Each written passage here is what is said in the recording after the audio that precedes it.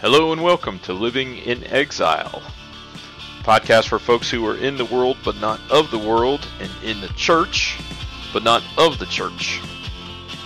My name is AJ Farley, and along with Amanda Hope Haley, I host this podcast.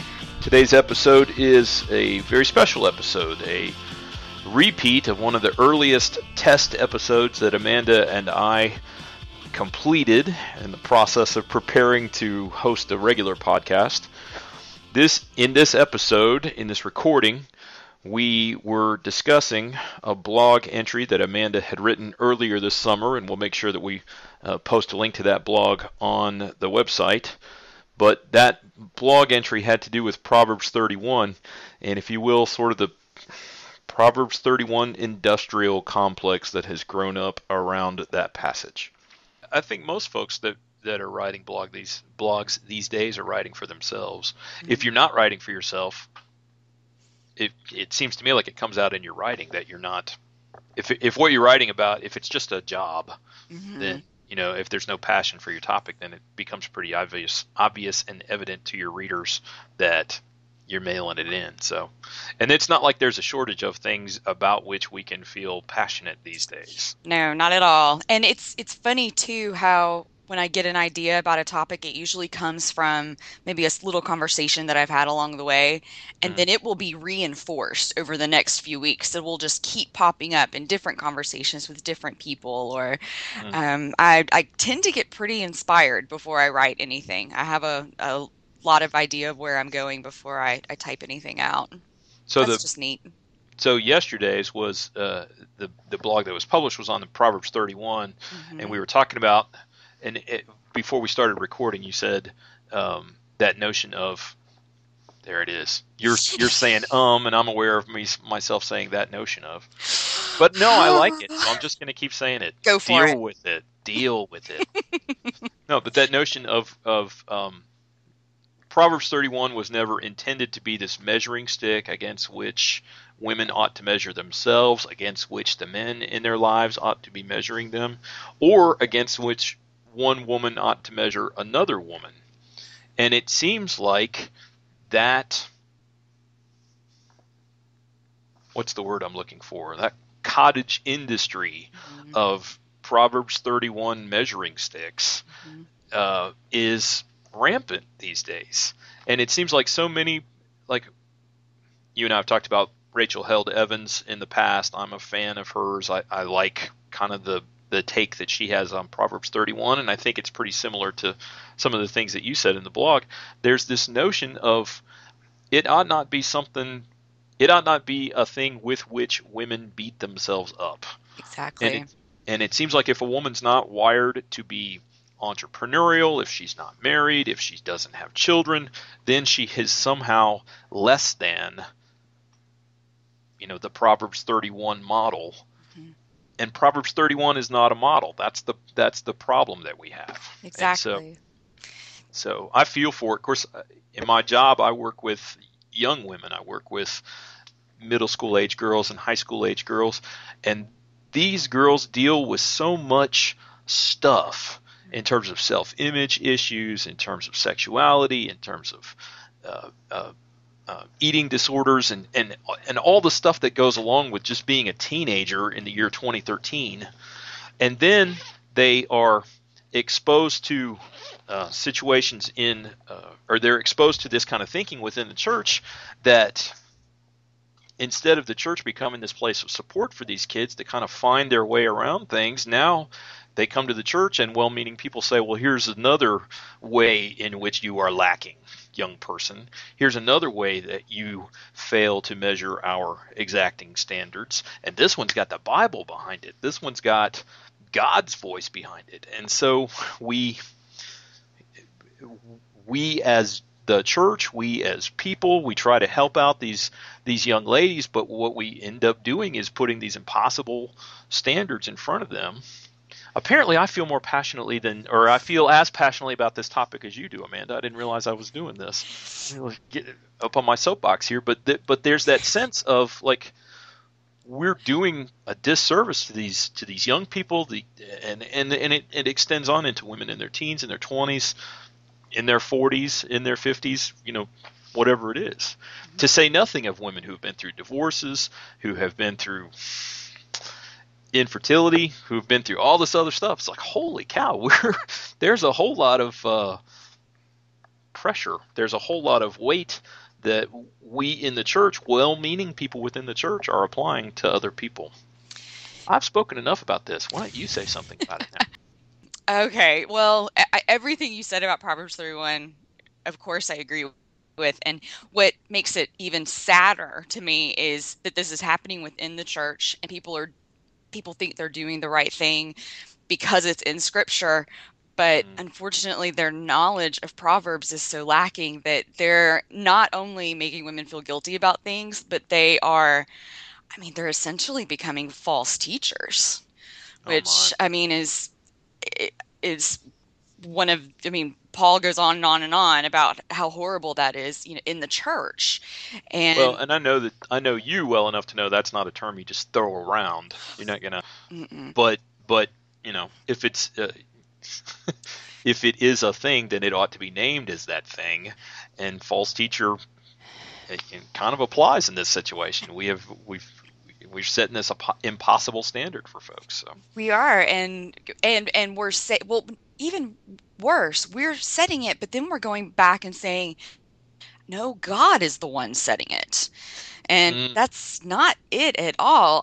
When women read that passage and read Proverbs, they should really try more to associate with the young men who are being talked to. It was written for them because they were students. Well, we are students coming to the Bible as well. And the reason that depiction of the Proverbs 31 woman in the end, who I and other scholars identify with Lady Wisdom, we as women need to read that and recognize that when this was written 3,000 years ago, that what is described there is the ideal life, really, for any man who's reading it. And so we should read that and recognize that God is encouraging us to follow wisdom so that we will have the best possible life. And the specific examples that are given, men don't go to the gate anymore, all of that is not going to specifically happen in our culture. I've been struck in the same way that Proverbs 31 tends to be a measuring stick for women. It seems like so much in Proverbs 6, especially, Ephesians 6. ends up being Ephesians 6, thank you, ends up being a measuring stick against which people are measured and found wanting as well. And the first part of chapter 6, now to you children, obey your parents in the Lord, because this is right in God's eyes. This is the first commandment, unto which he added a promise: honor your father and your mother, and if you do, you will live long and well in this land. There's kind of that sense of, again, I have the kids on my heart, on my mind, and so that verse becomes many times me in my own life as a parent, when I have no other leg to stand on. It's like, I want you to do this thing, child, that you don't want to do, and so now I'm going to tell you to obey your parents in the Lord, because this is right in God's eyes. And it's not that my kids don't need to be obeying me, but it is that I ought not be using that as the broadsword that I sling about whenever I got nothing else meaningful to say or worthwhile to say with my kids. And it seems like the same kinds of things. If my children, allow me to finish a thought here. Go for it. Verse 4. Verse 4 then goes on to say, fathers, do not drive your children mad, but nurture them in the discipline and teaching that come from the Lord. If my kids quoted verse 4 to me as a dad, as often as I quote verses 1 through 3 to them as children, maybe the world would probably be a better place, because I would have a sense of the exasperation that comes when having someone else quote a verse of Scripture to you that you ought to embrace and take hold of, instead of the other way around, where it's like I'm the enforcer of the thing. If my children were the enforcer of verse 4, the way that I see myself as the enforcer of verses 1 through 3, Um, well, I don't know what it would be like, but I would be a different person. I'd be a different dad if my kids did that.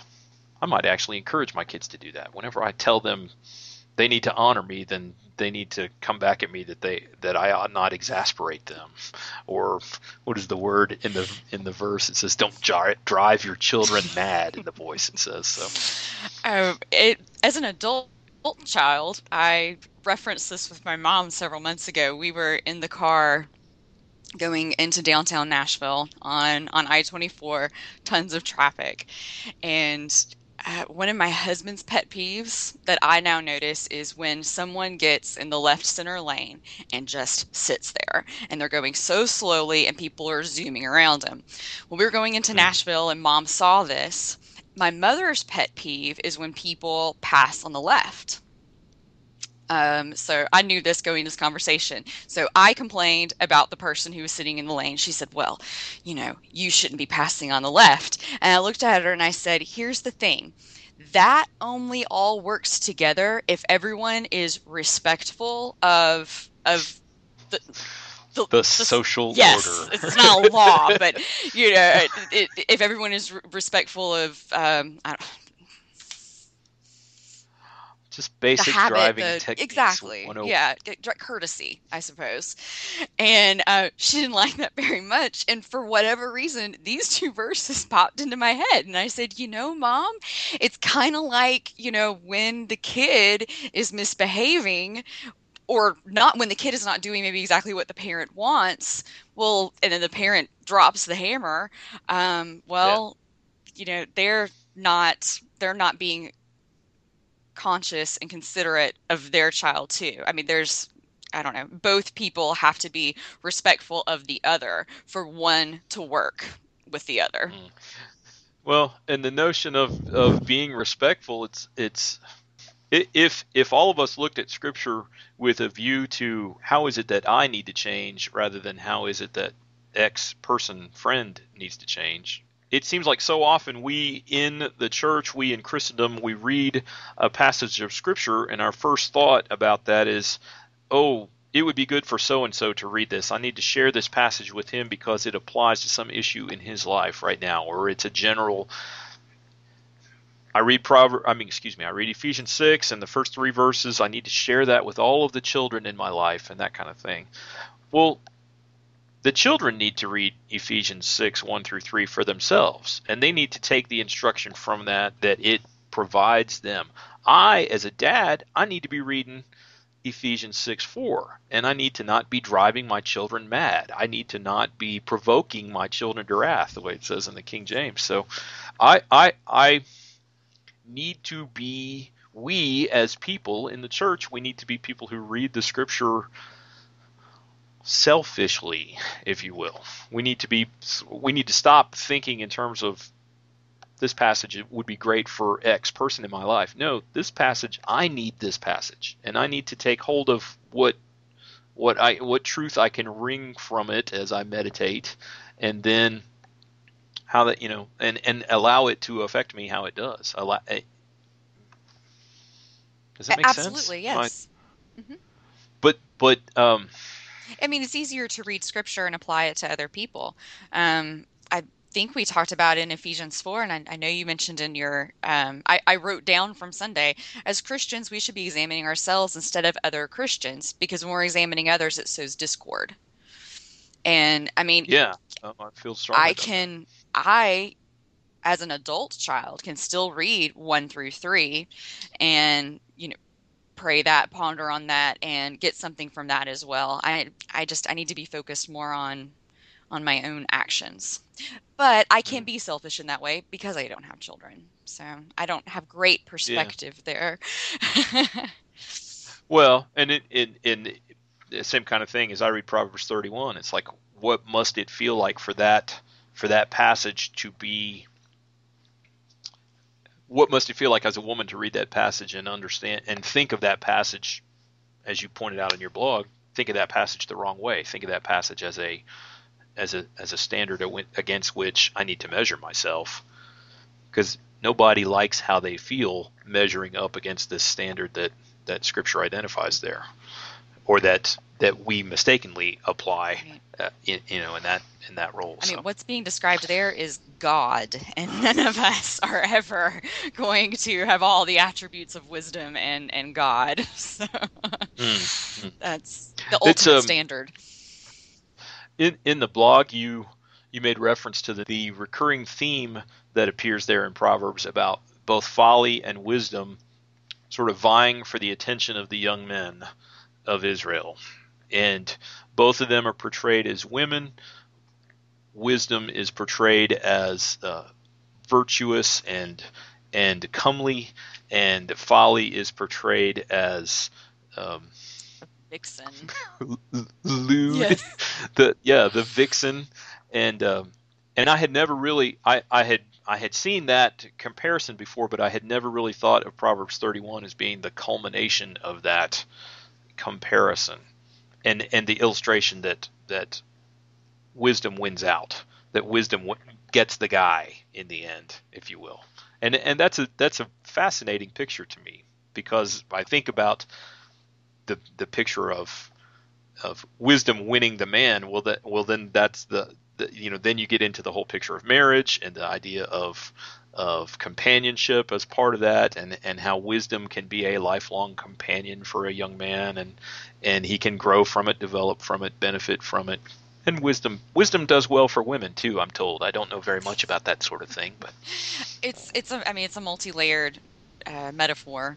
You can look at it, marriage, relations between men and women, and all that. But I think the original intention was to show the relationship of what it should be between Israel and, we would say now, Christians, but Israel and God, and it's more like Christ and the church. I believe that's really what the metaphor was initially intended for, though it can be interpreted in other ways.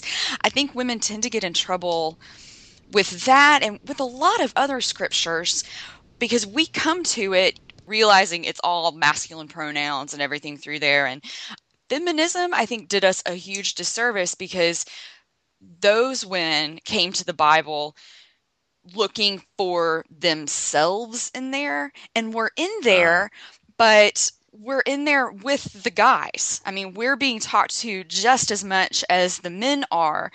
And I think feminists instead go and they find any grasp of any conversation about a woman that they possibly can, and they elevate that as if this part of the Bible, because it's talking about a woman, was written for us. And not usually. Typically, if a woman comes into the narrative, she's kind of a supporting character to, well, of course she's a supporting character to what God is doing, but she's often a supporting character to another man there.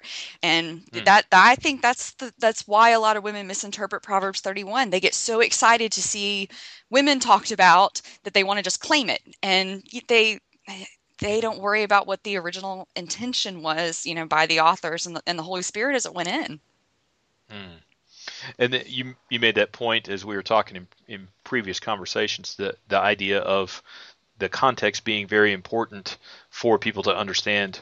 Yes, it says something to us today, but we also need to be aware that probably what it said to the original audience that received it was very different, and we ought not be making too broad applications. Sometimes I think we want very much to embrace something for today because of some oblique reference in a passage, and I think sometimes we do a disservice to Scripture because we're grasping too broadly, I think, sometimes. And it's we're looking to find ourselves in Scripture, and we're looking for us. We're looking for stories that we identify with. And I learned in archaeology, when you go into the field looking for something, you will find it. It doesn't mean it's actually correct. And the same thing with the Bible. If you're coming in here and, well, in Ephesians 6, if you're, looking, if you come into Ephesians 6 looking for justification for owning a slave, you can go to 6:5. Well, if you're reading it just without knowing the context and the way society functioned back then, you're gonna get an incorrect interpretation. Paul didn't write that in there to justify having slaves. That was not the point. Yeah. Yeah, it's a real world relevant um, illustration, but certainly not an instruction that owning slaves should be normative for Christian practice moving forward. Mhm. It's certainly not an illustration that of course you would own slaves. It is your right. You're entitled to that sort of thing. No, it's just like an acknowledgement that the fact of slavery was there at the time, and that was part of life. That was part of what was happening then. So. So when you look at context, you have to understand what the original meaning was, and then turn around and apply it. I mean, I think most people will look at those verses today, understand that it's about a master and a slave, and translate that to a similar situation that we have right now of simply going to work and the boss and the employee. It's Hmm. not Hmm. about slaves. It's about that relationship between two people. Right. So when people too literally try to apply what's in scripture, I mean, I think it's you often miss the point. I mean, I'm guilty of it too. We all are. Mm.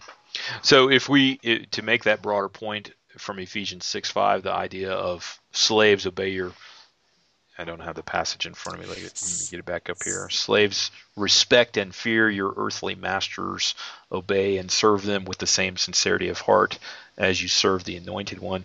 It's not necessarily a slave master thing, or even necessarily an employee employer thing, but it's like those who are subordinates and those who are in roles of authority. However that thing may play itself out in whatever your particular circumstance is. Absolutely. Yeah, I've been struck by how frequently it seems like we lean on improper understandings. It seems to me as if in my own life, I've never made the mistake from Ephesians 6:5 about slavery that you've talked about. Thankfully, I've made plenty of other mistakes, but thankfully that hasn't been one of them. But it does seem like having grown up in the church, I'll have this. I will have heard a sermon when I was very young that would say X about a particular passage, and so I accepted as gospel truth X fact about this particular passage.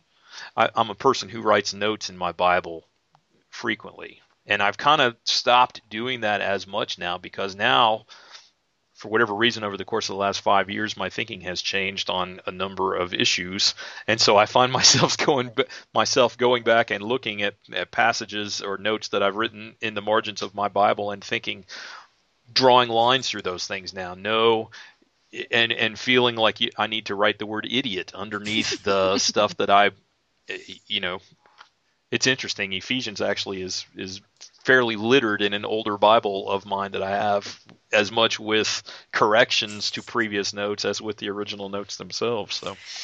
So, and I think that's maybe a thing. That's maybe a problem that many of us who have grown up in the church deal with, because particularly in the type of faith that I inherited. I mean, I grew up in a type of church where the pastor was the central.